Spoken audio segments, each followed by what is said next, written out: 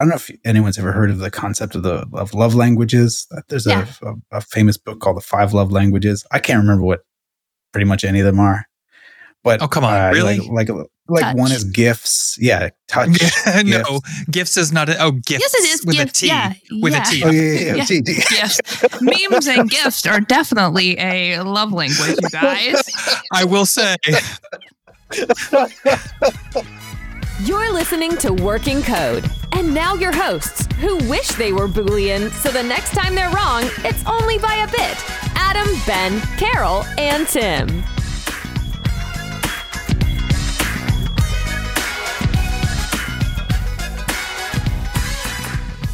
Okay, here we go. It is show number 76. And on today's show, Ben needs a minute. So we're going to give it to him. But first, as usual, we'll start with our triumphs and fails. It's my turn to go first, so I'm going to start us off with a triumph. As I was discussing last week on the show, actually, decided to make some improvements to my open source library semaphore for feature flags in CFML. And I'm done now. I've actually released, when we're recording this, I've released like a beta version of 1.0, which will include my changes. And it was super easy to make those changes because I had tests. So nice. Like 4 or 5 lines of code changed, and I could make all those changes with high confidence that I haven't broken anything else because the tests all still pass. And I added new tests for the new functionality. So Yay. I'm happy about that. That is awesome. It took me probably 3 or 4 times longer to write the blog post explaining what I was planning on doing and publish that on my blog than it did to make the code changes. To do the actual work. I love when it's like that. Like, oh, this was great. Easy to do. Now the documentation part starts. Yeah. Is there anything in the testing that like is a mock of a persistence layer or anything like that? Not of a persistence layer. So this library just kind of throws that responsibility over the fence, the data persistence. Gotcha. The library, you instantiate it and you go, okay, here's your data. And then it'll do it's the rules engine processing stuff. And so the data persistence and CRUD of the rules is all entirely out of scope. No. Nice. Yeah, it shouldn't care about the logic. It should just care that the functions work, that the core of making a rule work is there. Right. So for the test, it just creates an instance of the CFC and says, okay, here's all the flags, and now run some tests to verify different things about different scenarios. It's cool. Very cool. I see that Adam Cameron, is he building his own testing framework? Has anyone been following that conversation? No. I haven't been following it closely, but I do know that he is. I think that... is it just an exercise, or is there something more in-depth as far as need? Yes. My impression, and again, I have not been following it closely, but my impression is that he was dissatisfied with some of the problems he was running into with other testing frameworks in CFML. He has a penchant for finding bugs, right? He starts a project and instantly finds bugs in Lucy and Adobe ColdFusion and whatever frameworks and libraries he's using. Which is the kind of person I want on my team, by the way. Exactly. Yeah. Fantastic at it. And so I think that maybe partially inspired by that, he was like, how hard can it be to write a testing library? So he's kind of like creating his own, and he's TDDing the library itself. And I, from what I understand, he's now TDDing his blog articles. Like he's like, okay, this is the next thing I want to write in the article. Let me write the code for it and make sure that it's passing the tests, and then I can write that chunk of the article. I think he described it as like red, green, refactor, write. Adding a step to. It seems like a bit of work, but interesting. Very interesting. The dude is a machine. Yeah. Yeah, I don't understand it. I don't get it. Well, I do understand it. I just am not at that place in my life anymore. I've moved to a new phase of life where when the workday is over, I don't want to see a computer. And I've gotten really good at disconnecting. Like I have my phone, and if I'm on call or if it escalates to me, then I'll get the notifications and I don't mind dealing with that. But I don't use a computer for fun anymore. I know what you mean. Aside, like, okay, I use a computer to control the CNC in my workshop or to do the 3D printing stuff, but like, I'm not coding for fun anymore. Used to all the time, but yeah. I have a question for you. Previously, you had written something to check your test coverage, and that was in your CFML projects. Yeah. I love you, Carol, but no. What was that?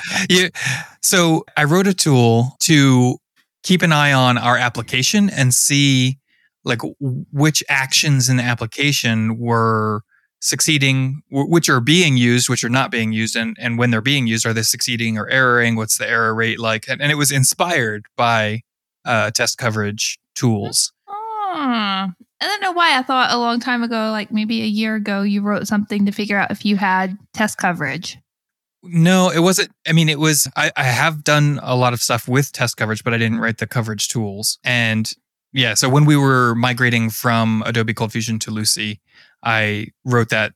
I mean, it's basically hooks inside of our application framework that we use, like lifecycle hooks, right? Before, after, that sort of thing. And I hook into those to, I guess for lack of a better word, instrument the application and log, okay, this action was run and it was successful and it took this amount of time, or an error was thrown or whatever, so that we have those statistics on an action by action basis throughout our application, which has been really useful and interesting data to have. But yeah, no, it's not, like I said, it's inspired by test coverage in terms of like being able to drill down into things and see where the hot areas are, but it's not at all about testing. Okay. That's what I'm looking at next, is something to give me test coverage on our CFML projects. I wish you luck. Yeah, it may be something that we have to do in-house, but that's part of trying to find out where you're covered at. So we've got to do something. I mean, I don't know exactly how test coverage tools work. I've seen some in the past that give me the impression that they like modify your source code and inject its own code like on every other line, like between every line of your code, to say, okay, it's like when you're debugging, you do, okay, console.log A, console.log B, console.log C, because you want to see exactly how far it's getting through your thing. Well, my impression is that it's doing that to say, okay, this line was run, then this line was run, then this line was run, because the coverage is not even tracking necessarily whether code did well. It's just, this was executed in the course of running the tests. So you run the tests and it logs what was and wasn't executed. I'm not aware of anything that currently does that for CFML. I think there used to be something, if I'm not mistaken, built into Fusion Reactor. Oh, but interesting. Or maybe it was take a look at in maybe it was in C Fusion or one of those tools. Yeah, maybe. I mean, I don't know how this even works in the JavaScript side, because I would think that you're wiring your application together. Although I guess the test coverage is not based on the running application. It's based on the unit tests and that kind of stuff. So I guess there's more opportunity for the testing framework to wrap around the things that you're actually calling. So in that case, maybe on a ColdFusion perspective, you could wrap all the components and not do the line by line, but you could certainly, with the onMissing method, proxy every single function call and see which ones are called, kind of a thing. And then you couldn't say like this line was called, but you could say like none of these functions were ever called. Right. Nothing kind of on there executed. Yeah. To be fair, I don't know how it works for JavaScript either. It's all black magic to me. I would love to find some time and dig into a library that does that, like look at the code ingest, but man, who has the time? Not and to do our real jobs. Yo, do you ever, sometimes an open source library will do something interesting and I'm like, oh, you know what? I bet that would be really useful. Let me look at how it's done. And then you go to the GitHub repository for it and it's like 1,000 files, and like each file is like there's like 1,500 lines of code. And you're like, I'm never going to wrap my head around even how this is being put together. Let alone find the one thing that I thought would be interesting to know about. The thing that drives me nuts in those situations is like, I'm like, okay, this is a really small library and I really want to add this feature or fix this bug or whatever. And I go dig into the code and it is way too clever for its own good. I'm like, it uses all this indirection and abstraction and it's like totally unreadable because I'm coming into it completely, blank, no history with this code. It's so, it makes it like opaque, impossible to read. And I'm just like, nope, I give up. Sorry. I was going to contribute, but you made it too difficult. So, and for me, I've, in this like later stage of my career, as I'm reaching my elderly phase of my your old man career days. here, I've come to appreciate the fact that clever code is bad code. 1,000%, yes. I need it to be readable. Like I need to be able to read it, and I need to just kind of be able to follow it pretty easily, or I lose interest very quickly. Yeah.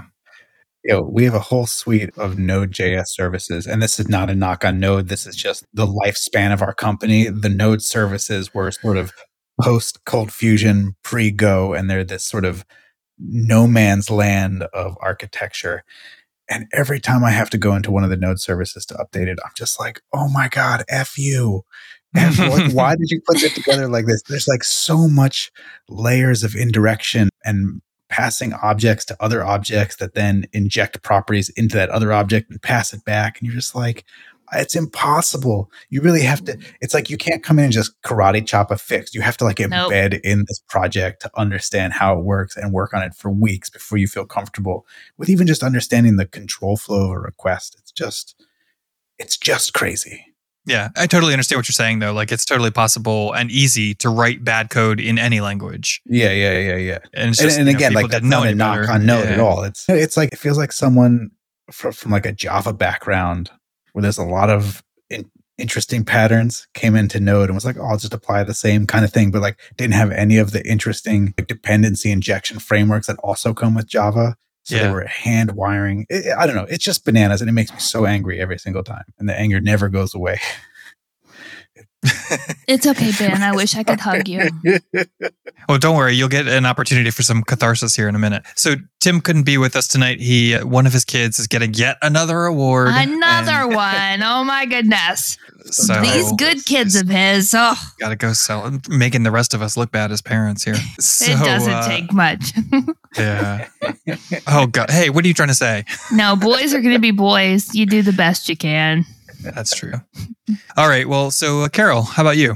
Well, I will jump on the celebration wagon with Tim, I suppose. And I'm going to actually go with 2 triumphs here. So Peyton is, I know, I got to take on his spot. Peyton's my youngest. He is starting his senior year of high school next year, and he is dual enrolling in college. So he'll be doing college classes and taking high school classes at the same time. It's very common here. A lot of kids do it. They take their core classes that they need to take for high school over at one of the technical colleges, and they just transfer into their college like classes, right? So it's super common for them to do it. Anyways, he's been working on this for 5 weeks now. 5 weeks of back and forth with counselors and asking people to send things and saying, we sent your transcripts, but the schools never got it. Submitting his application, they're not getting it. He literally has been walking around with a printed copy of his admission application in his backpack because he knows he's going to have to keep handing it to people because he's just getting ignored. He's a 17-year-old boy and they have a lot going through and they're just kind of pushing him to the background and to the back burner. And they're like, oh, we'll get to you. We'll get to you. Everything is due tomorrow. If this isn't finalized tomorrow, he doesn't get a spot and he just has to take all of his classes on campus, which isn't going to work for him because he's also taking independent study. He's taking an AP Physics 2 class because he has decided he wants to get a degree in physics. So yay, super excited about that. Really proud of him. But today we, in the middle of being sick and everything from... I got boosted. So I got my booster yesterday, but of course it made me run a fever. So that's my first triumph. I have all 3 of my COVID shots now, but I've been sick all day. In the middle of being sick, my second triumph happened, which is we went over to the school and I put on my mom's shorts and got it all taken care of. So he's enrolled in all of his classes. He's admitted, everything's through, and we're good to go. So then I called the school and got all of his independent studies approved. And now that's over at the board office. So I just have to call tomorrow and get that done. So he went from going, I'm just going to handle all of this to, oh my God, I'm so glad you finally jumped in because this is overwhelming. So I was proud that he gave it like his best shot at it, but the adults that are working with him weren't taking him seriously. So I had to jump in. So it was just nice to see the effort he put in and to finally get it resolved though. So yay, I'm a good mom. Mom superpowers. Mom superpowers. When we were walking in the school, we have this silly like saying. Apparently it's from a movie. I don't know movies, so don't ask me what movie it's from. But it's Praise Dale, Raise Hell. Or like Raise Hell, Praise Dale, like for Dale Earnhardt, right? So when we were walking to school, I was like, Praise Dale, Raise Hell. And Peyton goes, please don't raise hell, Mom. I was like, I won't raise Dale Earnhardt, the NASCAR driver that died. Oh, maybe it's from, what was the Will Ferrell Shake and Bake? I said Talladega Nights, and everybody tells me that's always wrong. It's not from Talladega Nights. So when I find out what it's from, I'll tell you guys. That's the only racing movie I know. Anyway, so 2 wins. I have all 3 of my COVID shots. I procrastinated on the 3rd one. And then I feel like a super good mom because I finally got that resolved. And he's picked a degree for college. So I'm super excited to see what his college career looks like going forward. Very cool. Physics is going to be interesting. There was a kid in my high school class who took an AP2 physics. That's what he's taking, yep.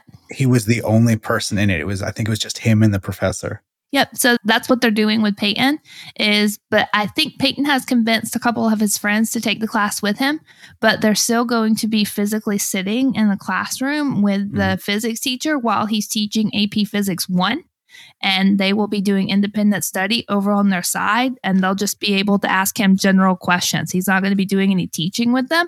He'll just be there for when he's not doing work with the other class, he can answer questions for them, but it's fully self-taught. So it's going to be hard. Yep, that's me. What about you, Ben? What you got? I'm going to go with the Triumph, which is that in previous episodes, I had talked about my big goal for 2022 was going to be taking some piece of Lucee CFML code and containerizing it and then deploying it as an image somewhere, whether it's like a DigitalOcean or Amazon Web Services, something. I use containers at work, but I don't really know how they move from a build system to a production system. So I wanted to do that, but I couldn't figure out what to do that with, like what the topic would be. Because I didn't want to pick something that was too complex, that it was too daunting. And I didn't want to pick something that was not interesting at all. So I think I finally came up with something that is fairly simple, but will have just enough complexity that I think will make it interesting and like just enough real world problem solving that it might be something I actually use in the long term. And are you going to tell us what this is? I'm building. Okay. It's going to be totally anticlimactic though. But a real world issue that I have is Christmas will roll around and we live in an apartment complex. And we tend to tip the super during Christmas. And then like my wife will tip her hairdresser during Christmas. And every now and then there's like 1 or 2 people we need to tip for something or other. And we can never remember what we tipped people. So I want to build an app that's literally just like a tipping journal so that 12 months later, when you need to tip someone again, you can look back and say, oh, last year I gave the hairdresser $40 or whatever it is. And I think that's pretty simple, right? Some sort of login, or maybe it doesn't even have to be a login. Maybe it could be some sort of a magic link. Adam, I think, alluded to this in the last episode about those passwordless logins. Mm-hmm. It could be something like that. And then it's maybe a user table and a tip history table, something like that. Super simple, almost no JavaScript, probably just very light CSS, but enough where I can wrap it up in a container and deploy it somewhere. And I went so far as to buy a domain name. Yay! It's super hard to find a domain name that is not taken these days. It's so hard. Is the domain name just the tip? So just the tip was taken. Of course it was. Just the tips was taken. Tips.com was taken. Tips was taken.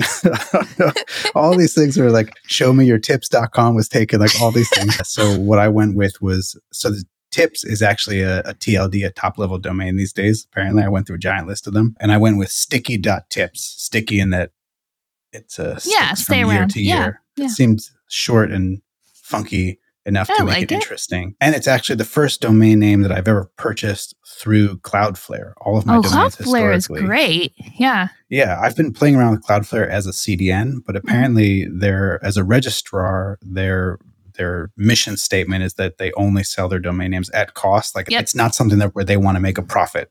They're just providing the service. And so I think it was like $15 or something for the .tips domain name, which it's not bad. I feel like it's not bad, but I think a .com domain name these days is like $8 or something. Yeah. You start out like $7.99.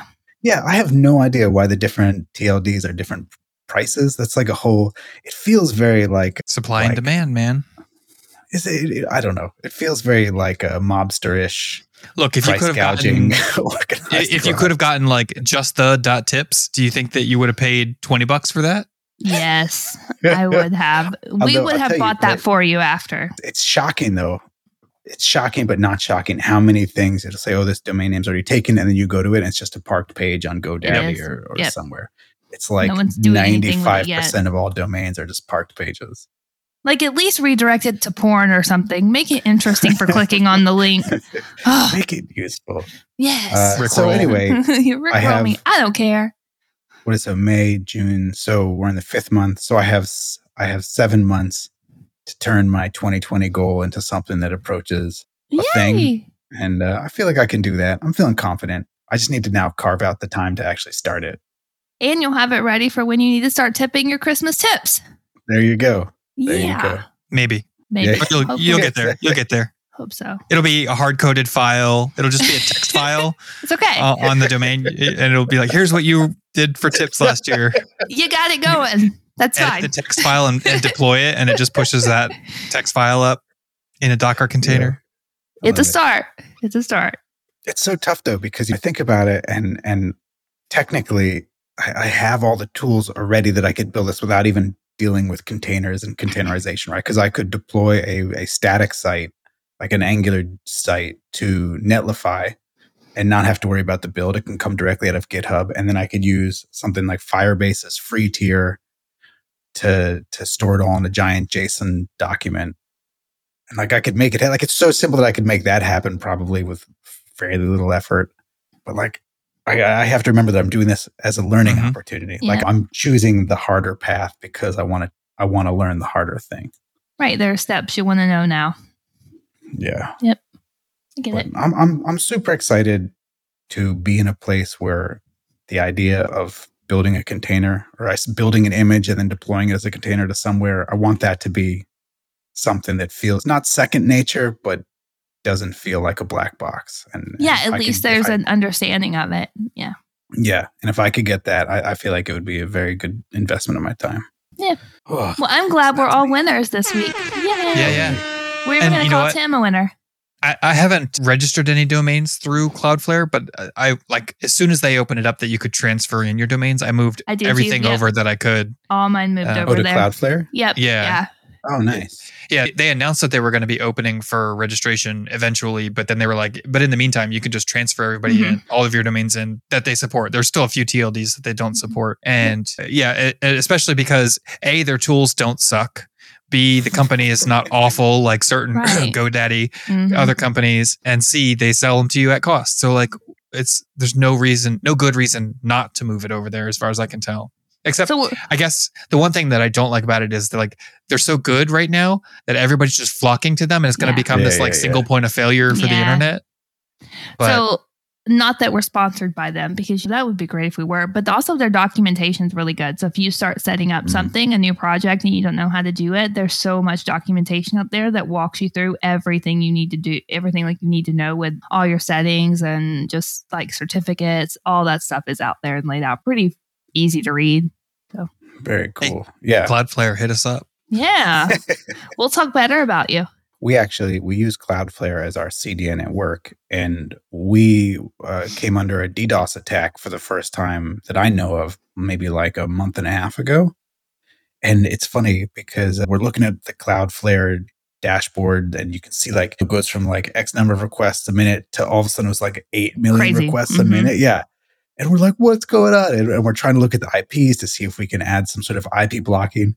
And someone finally put like 2 or 3 IPs under some block list. And all of a sudden the traffic totally stopped. And we're like, oh man, this is so great. And then finally someone was like, hey, those IPs are actually our own internal IPs. We actually, but it turned, so we're like, were we DDoSing ourselves and we didn't realize it?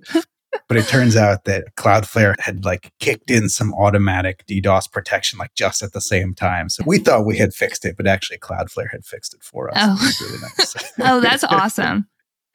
Yeah, they have really good protection up front, and you can turn on the settings. They're like, oh, when you're getting hit, what do you want your users to see? And you can configure all that so that it doesn't look so bad to your front end users. And they're not just stuck there on a page of nothing responding. Yeah, it's interesting. I've only experienced Cloudflare from a CDN standpoint, and now this first domain being purchased. And so I put my blog behind the CDN, and it's just a blind pass through. It doesn't do anything. Like it doesn't even cache the HTML pages or anything. So you're on the Gray Cloud. Is that what that's called? Oh yeah. If you go into your DNS settings in Cloudflare, you can you have there's a little cloud icon, and if it's gray, then they're just a pass through. But if you orange cloud, if you click on it and make it orange, then you get like Cloudflare features. Like all the alerts and stuff. Yeah. See, I'm still learning, but every month I get an email from them that just says like, how much bandwidth did they serve? And it'll say something like, oh, we stopped 146 malicious attacks. And you're like, oh. Yeah. Glad you were there, buddy. I didn't know that was going on. You're like virtual high fives. Thank you. Yeah, absolutely. So yeah, good times. Triumphs all around. I like Heck it. yeah. All right, Ben, what grinds your gears, man? Just take a minute and talk to us, buddy. Yeah. So I feel like I've been trying to crush it hard lately at work. And I made this joke. I thought it was last episode or the previous episode, but like if I crush it in the woods and no one's there to see it, I'm actually crushing it. Yeah. And so we have this like showcase channel in Slack where when people release product features, they'll make a little demo video and a little blurb about what it's doing. They'll drop it in this channel. And I do that too. And of course, I'm the only one doing it from V6. Everyone else is doing it from the new platform. I'm on the legacy platform, V6. And it's just like, it's crickets. I'll make a little demo video and I say like, here's the use case, and I drop it in there and I write, this is how much ARR, annual recurring revenue, is attached to all of the tickets that have been filed. And that's a super loose number. I mean, that's nothing you could, but it's basically like all the customers who have filed tickets around this thing, this is the amount of money they are paying us, not for that ticket specifically, but this is the amount of money that customer is worth. So we'll say like, oh, this had a $500,000 or $1 million of ARR attached to this one issue. And I'm super excited about it. And then it's like maybe a few people will give me like a thumbs up or a little like party parrot emoji. But no one even drops a comment and it's like, hey, that's cool, or, oh, awesome to remove friction from our users' lives. And it's really kind of demoralizing. But more than that, it's gotten me to think about, I don't know if anyone's ever heard of the concept of love languages. There's a famous book called The 5 Love Languages. I can't remember what pretty much any of them are. But oh, come on, really? Like one is gifts. Yeah, touch. No, gifts is not gifts. Yes, it is. With gifts, a T. With a T. Oh, yeah. T. Yes. Memes and gifts are definitely a love language, you guys. I will say.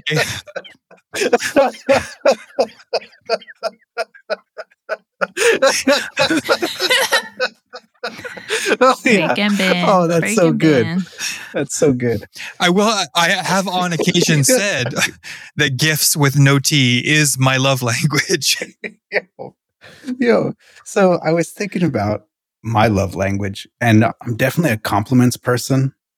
Gifts don't really mean anything to me. So that would be what? Words of affirmation? Words of affirmation. Yeah. Words of affirmation. And I think that's, that's why this is so demoralizing for me. Is I just want someone to come in and say, hey, Ben, you did a good job. Way to go. And that's like, not too much to ask for. I know. It's not.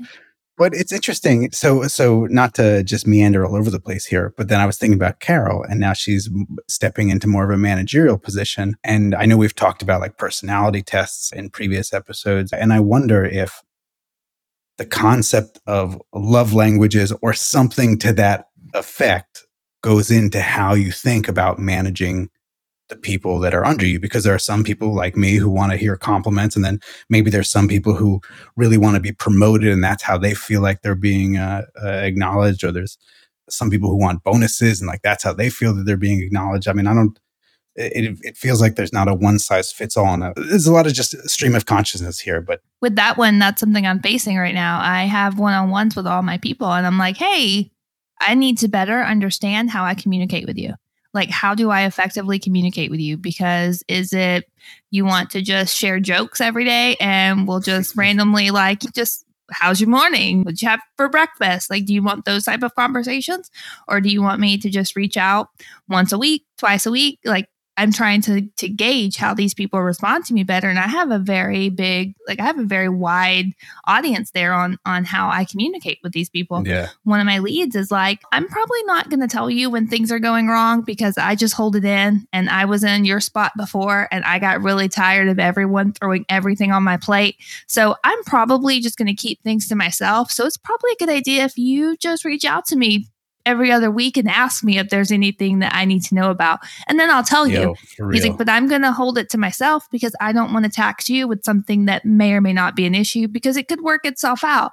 He's like, so you just need to reach out. And then other people are like, yeah, let's just say hi every day because I just like saying hi to you every day. So you do have to figure out how people communicate. Like that's the first step of all of this is if I can't communicate with my team, then I'm not going to be able to do a good job in any of this. I'm not going to be able to make them promotable. I'm not going to be able to build plans for them on their growth. I have to first figure out how I talk to you in a way that makes you comfortable and that gets the job done. Oh, it's so hard.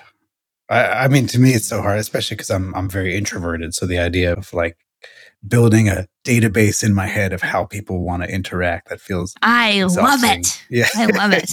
Yeah, that's why there's spreadsheets. Yeah. Yeah, absolutely. I have a Trello board because we have so many different customers and it's like I need to talk to any individual person from any individual customer maybe like 4 times a year that I need to like reach out and reason to reach out to them. And so I can't keep all these people straight. So I created a Trello board where it's like, okay, each list is a school and then each card is a person. And if I can find their headshot, I'll put it in there so I can recognize them. And I'll put like notes in the cards like, okay, this person really likes us and has talked to us about other has talked about us to other people, like potential customers, like talking us up. I mark them as like Alumni Q champion. Oh, that's cool. Or if they're begrudging users, they only use this because they have to, then I want to know that too. So it's like my own little CRM, but it's just a Trello board. I have literally thought of that in the past and thought to myself, this alone would make a really cool product. I don't know what it would be. I mean, because a lot of this stuff you could do in just a Trello board or just like a notes app, but it feels like there's a juicy need there in terms of wanting to offline store all this information that could be interesting.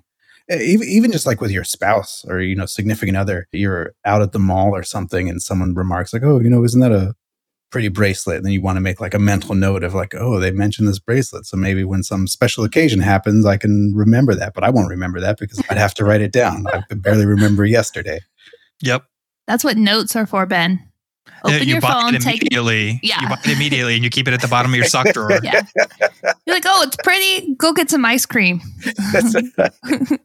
No, but I think I think Adam's tapping into something that I think would be useful to a lot of people and probably in a way that they don't even realize would be helpful to them. My problem is I would just forget that I had it available to me and I would never use it. Yeah, that's what I do with a lot of helpful. apps. Yeah. I'm like, oh, this is a great tool for organizing like my thoughts. Well, then I never use it again. Or this is a great tool for organizing my contacts with people. Well, then I never use it again. And I go back to just regular contacts and notes on my phone because that's what I'm kind of just used to doing.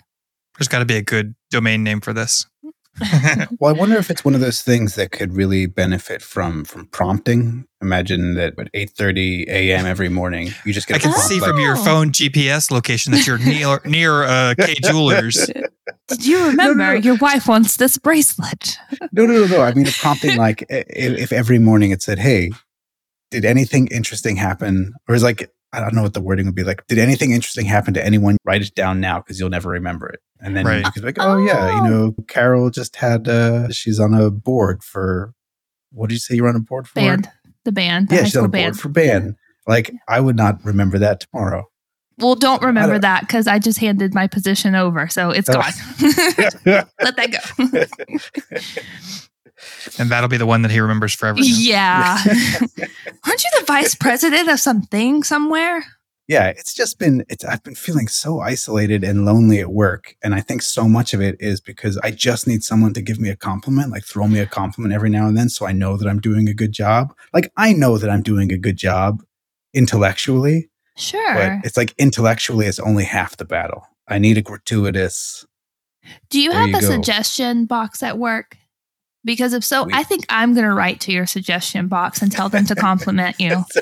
It's hurting my feelings that you guys are not giving Ben his correct attaboys because he deserves his attaboys. He's doing a good job. As a user. I don't know. So that's where I'm at. Well, Ben, you are doing a good job. I think you're doing a great job. I appreciate that. The guys on my team who are sort of just honorarily still on my team, they don't actually do any of the work on my team. They'll tell me that what I'm doing is interesting or fun or cool or whatever. But it's like I need someone from outside of my bubble to say it, to get that like public acknowledgement. Well, if you want, you're already making the little snippets and have the information, just post them in our Amigos channel. We'll at least give you the feedback that says we're proud of you. I mean, we do have a Triumphs channel, Triumphs and Fails. That's true. Post them in there. And if it's not public, you could just tell us and we'll say we're proud.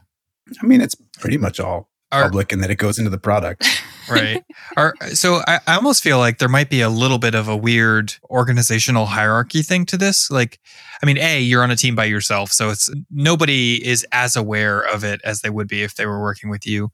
But also, you were very early into the company. I don't know where you sit in the org chart, but I feel like there's probably not that many people above you that would like make it their own priority to pay attention to what you're producing and give you that attention.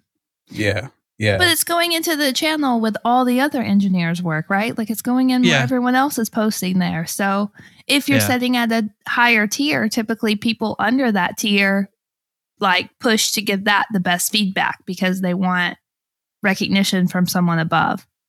So I feel like that's not really totally right. Oh, it is. It's interesting too, because now was Gandhi said, be the change you want to see in the world. I think that was him. Yeah.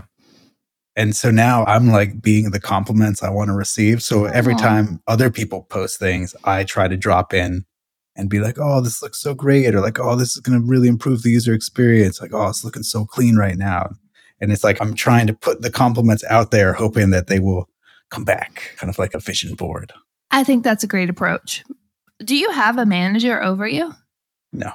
You don't have like anyone who like handles your time off or anyone who handles when you have like people issues. You literally have no one. Technically, I report to the SVP of engineering, who's basically the CTO. Our CTO left and this guy is now basically the CTO. Yeah. Gotcha. So I don't report to him in any kind of ongoing basis, but like my performance reviews will be with him and that kind of stuff. But so there's not someone on like a weekly basis checking in and being like, hey, how's it going? Oh, I used to have that. To have that, but not anymore. None of the legacy platform. Those people have all left. Just do it to a mirror. Like, ask yourself how it's going. I mean, one of the things that is sort of a stand-in is analytics. So when I build a feature, then plug it into, we use Amplitude. I'm a little unclear if Amplitude is, I don't know if we send it to Amplitude, sends it to other places. Anyway, data gets into Amplitude and it graphs it. And so every time I build a new feature, I attach Amplitude metrics to it. And then I can start to see usage trickle in from the users. And like, that's super rewarding because now I feel like people are actually using this and they're hopefully getting value out of it. And I assume if there's an initial spike of interaction and then it completely drops off, I'm like, oh, okay, this was just a dud. And I'll be super honest.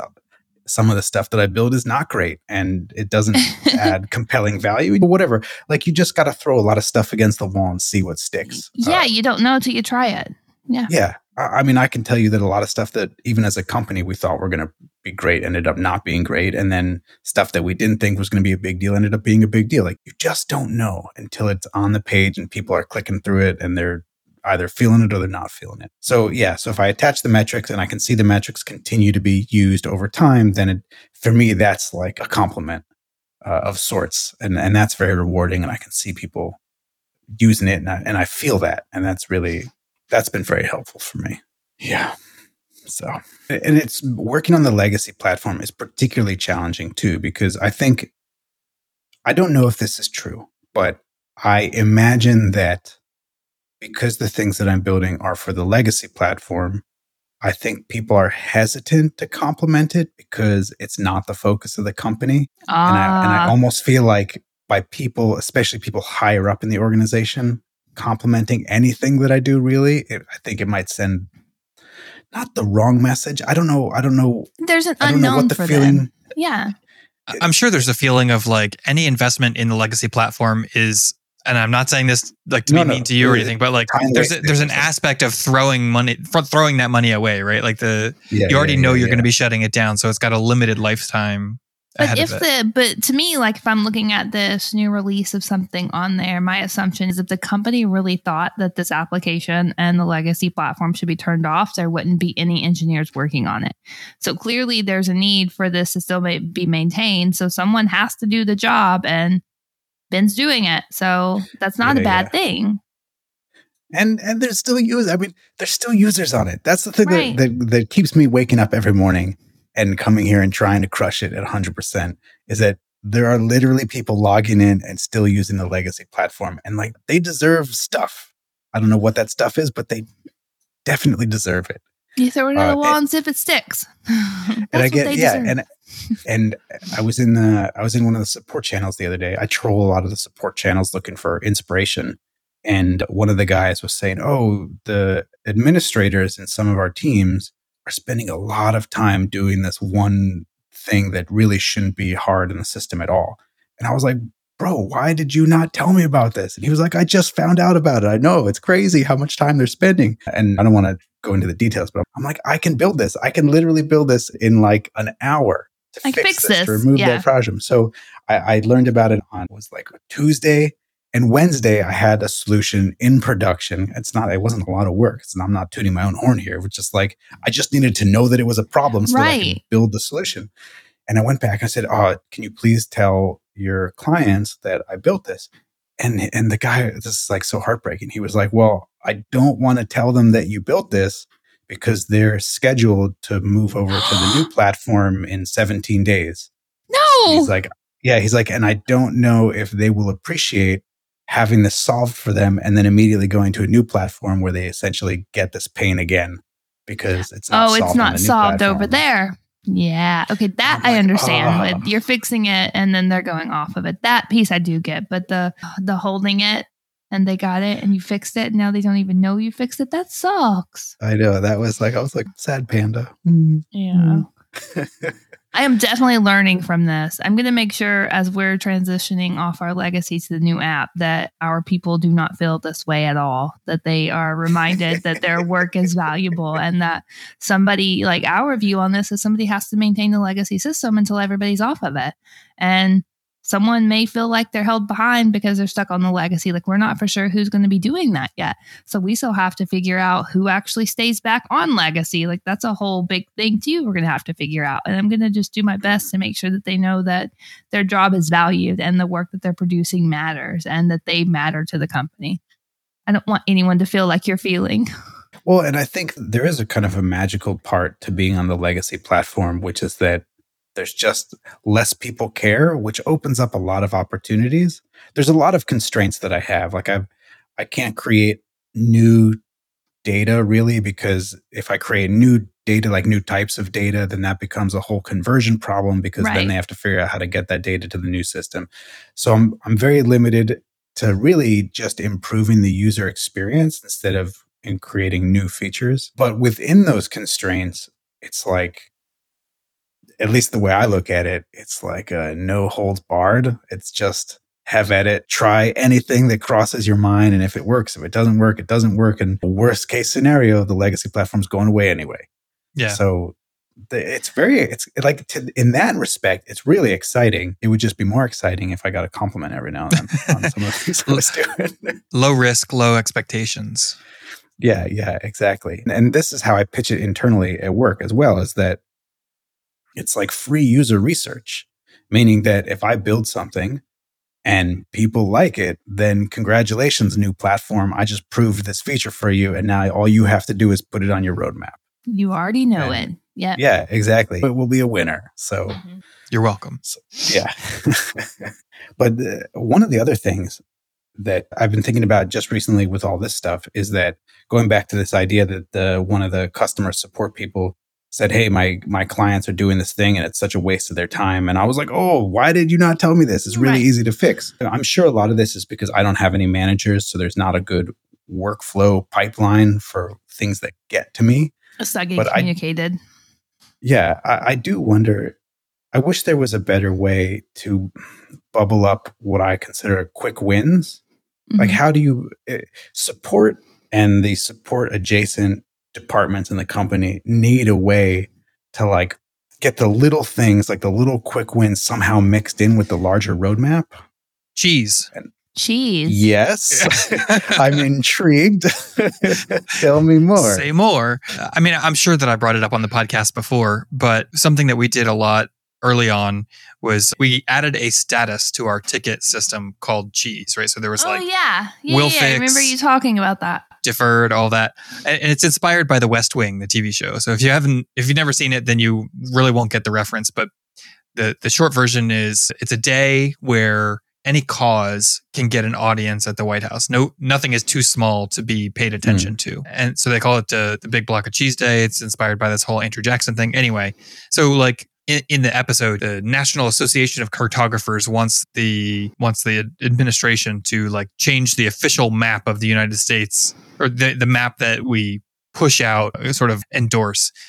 Not to change the land masses, but to use a different projection so that it more accurately represents the sizes of countries or whatever, which is not something that would ever come across even anybody that worked in the White House's desk, right? That just doesn't rise to that level. So we have that status in our ticketing system, and it's like anybody can feel free to put anything in our ticketing system. And when we triage it, we might go, okay, this is a valid request, but it does not rise to the level of attention right now. So we just mark it as cheese. And then if you're ever in that situation where you're like, okay, I have 2 days and no projects, and I know in exactly 2 days I have to start a new big thing, so I can't take on a big thing right now. So you can just go grab, okay, I'm looking at the cheese, and I just go grab little things until I fill my time. Absolutely. And it makes people happy. They never know when it's coming, but when they get it, it's a nice little gift. See, we would have a hard time getting it into the backlog period because the things I imagine been talking about are like workflow issues. It's not Zendesk tickets. It's not like, oh, there was a little bug here. It's just, oh, this process is very convoluted. And it takes me a long time to get my job done. And these steps are why. And my users I think both though. Yeah, it would be great, but I don't think our end users would ever put in a ticket for that. Like that would have to come in from a product complaint, which then has to be prioritized through the product mapping, and then that would come to us. So we get the little tasks that are like, oh, this doesn't look right, or this doesn't work exactly the way, but the changing the workflow, and that's what I thought you were talking about earlier, was it was a process that just took a long time. So you fix the process. I think one thing that would be helpful, and again, this is very specific to maybe our company, is we do get a lot of tickets for all kinds of stuff, feature requests and frictions and things that are breaking and things that we're working and are now breaking, regressions. And it would almost be super helpful if like even just once a month, an engineer sat down with someone from support and they just like rapid fire went down all of the tickets to be like, users say that they can no longer change their avatar. And you're like, small effort. Or you're like, users would like to log in with Google. Huge effort. Users would like to do this. You're like, small effort, medium effort, small effort. And then just That's smart. Totally shooting from the hip, categorize estimated level of efforts. And then maybe a couple of days a month or something, or like the hero rotation or the on-call rotation. Maybe something where someone could say, let me just see if there were a whole bunch of things here that were estimated. It doesn't necessarily work out that way, but estimated a small effort, and see if I can just bang those out, having nothing to do with the feature roadmap at all. Yeah, or you have your cheese items, like Adam said. Yeah. Well, that's what I'm saying. Is like anything small would be cheese. Yeah, and I mean, what you're getting at here is that the people that accept those requests or hear that those complaints don't necessarily know the engineering effort required to correct that. And that's a problem that we all have to figure out how to solve. I think that's in all of our companies, Yeah, this reminds me, way back in the day, really early in my career, I was working at this company, Nylon Technology, and we sort of specialized in building legal websites for legal firms. And every now and then, you would get someone saying something's wrong on the site, and they'll send you a PDF where they literally took a screenshot of every page that had the error and like circled it and then scanned it into a PDF. I mean, like so much work. And they'll end up sending you a PDF. It's like 200 pages long. And it's a mistake inside of a Cold Fusion template. Oh no. So it was the same exact error on every single page, but they didn't realize that they'd have to not show you every single instance of it. But it's that kind of thing where to them, it seemed like a monumental effort. And then to a person who understands how it's technically put together, you're like, that's literally a 30-second fix. Yep. And I should just do that. I should stop everything that I'm doing the moment you tell me this is happening and just knock it out. Being that you put that much effort into creating this ticket for me, I need to just fix this for you. Do you guys remember the days before Git Stash Save? Git Stash Save. I just always do Git Stash.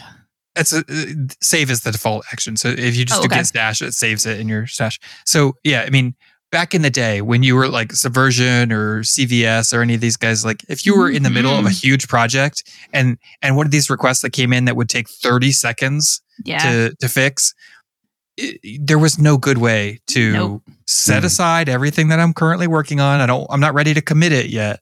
Nope. But like just set it aside, change my branch, go do a thing, commit it, push it, come back, pop my stash. Yeah. We are so privileged to have Git now. People have no idea. We used to work on something called Front Page Extensions. Do y'all know what that was? Oh yeah. Oh yeah. That was nice. It was amazing. Someone would go on vacation and you would go to do work and you'd have to get like the help desk to unlock all the files because they didn't finish what they were working on. They were all still locked to them. Like, well, I just need to fix it. And I can't even get to the files because they're all locked. So yeah.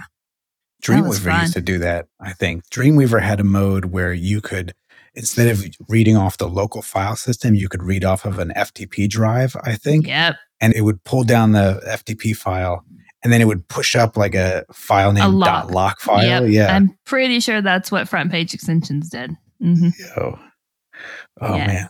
Those I'm trying to remember. There was one that we used that was similar to that. I can't remember the name of the program, but it was like one central repository and you get you get a lock on it. And yeah, that was always the problem. Somebody either they check it in and it doesn't release the lock. And so now it's just become this whole big thing or somebody has it locked and those days are thankfully behind us. Oh yeah.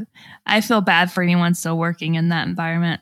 It is crazy just how much Git and GitHub, or I think Carol or Tim uses Bitbucket. We use Bitbucket. I'm sure they're all roughly the same. But we still use Git, but it's just instead of GitHub, we use Bitbucket for it. It's like to say that it changed work.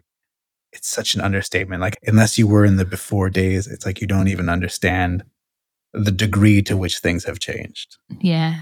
I remember working with Tim to create our, like how we branch and how we release code and how we merge because nobody could get it right. And we kept rebasing onto branches and trying to figure out where the history of everything went. And I'm like, well, let's just stop rebasing. There you go. We're on the merge strategy.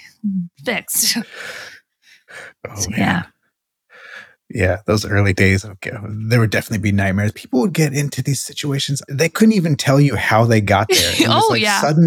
Suddenly the thing they were working on, which was like 3 files, now had like 75 files that showed a difference. It's like they had somehow rebased on an old branch. Like an old thing, and then they merged it back in because they panicked. and you're like, no, we just have to delete everything you were working on. I'm sorry. Yeah, sorry, buddy. Blow it away and reclone it. Yeah, I can't tell you how many times I've sat at someone's desk going, okay, let's go to Git graphs. Let's start here and see if we can figure out where the lines go, because that's going to point us to kind of what you did. And if there are no lines, you rebase somewhere. So we'll figure it out. And the last year or two has gotten a lot better. But I can remember there was several years where it was like, my mantra was like, slow down, calm down. Yeah. Don't panic, because that always makes it worse. Push. Whatever you do, just don't push it. Like, hold your pushing. Nothing gets pushed. Well, fortunately, now with GitHub, we have branch protection on, so nobody can like push directly to main. They can always screw up their own feature branches. Sure. Right. They can't push in main. That's good. Yeah. But like I said, it's gotten a lot better over recent years, but there was a bunch of times where like people would do something by mistake and then they would try to fix it and that would just make things worse. And then they'd like merge main into their own branch. And now it's like, sorry, you have to start your whole feature over. Love it. Total tangent for a second. So I brought this up, I think months ago. I bought these reusable ties for wires, and inside of the so inside of the tie is, I guess Adam called it like a sculpting wire, armature wire. Armature, is that what we said? Yeah. So, and I said that I've been playing with it, like bending it back and forth. And for me, it's a really interesting mental exercise because I know at some point it's going to break because you can only bend metal back and forth so many times before it breaks. And it's been like living on the edge a little bit, playing with this wire, waiting for it to break, not yet breaking. And it literally, no one listening can hear this, but like it literally just broke. And life goes on. And like, this is kind of actually an exciting moment because I was doing something that I know would fail at some point and it has failed. And it's like I sort of leaned into the idea that was like going to happen eventually. And it's almost like mental conditioning. They're like, yeah, you're okay with that. Be okay with that. You can replace this. And you caused it. Yeah. I don't know. So I know if you're not the one here twisting it and bending it and then waiting for it to break, maybe it makes no sense, but there's like it feels almost it's like an expected outcome and you got that expected outcome finally. That's how I take it. Yeah. It's like when you see martial arts people, and I don't know if this is just in the movies, but like martial arts people that take like a wooden dowel and they're running it up and down on their shins to like kind of desensitize their shins from being able to kick. And that's what I feel like I'm doing. Like I'm sort of like trying to desensitize fear by bending this little armature wire until it breaks. Okay. Anyway, side rant over. I love that side rant for me. Cool. All right. Well, then this episode of Working Code was brought to you by Ben's CRM for that time your friend did that thing that you want to remember. Now available at crushingit.tips. And listeners like you, if you're enjoying the show, you should consider supporting us on Patreon. It's the best way to help keep this show running. Patreon donations cover the costs of editing and recording, and we couldn't do this every week without those things and without your help to pay for those things. So we really appreciate all of the support that we can get. And of course, special thanks to our top patron, Monty. So we're off to go record our after show. No tease this week. You're just going to have to listen and find out or become a patron so you can find out. You know what I'd like you to do? Please tell a friend about the podcast. Word of mouth, I think, goes the longest of all ways. There's reviews and there's this and that, but I think word of mouth is probably the best possible thing that you can do. So tell your mom, tell your coworkers, tell your mom's knitting circle. Working Code, best podcast ever. We really appreciate it. Send us your topics and questions at Working Code Pod on Twitter or Instagram. You can join our Discord at workingcode.dev/Discord. You could record a voice memo or even send a text question to workingcodepod@gmail.com. That's going to do it for us this week. We'll catch you next week. And until then, remember, folks, your heart matters. You've been listening to Working Code with your hosts, Adam, Ben, Carol, and Tim. If you're enjoying the show, please feel free to rate, subscribe, and review on your preferred podcast listening platform. We really appreciate that effort. We'll catch you on the next episode of Working Code.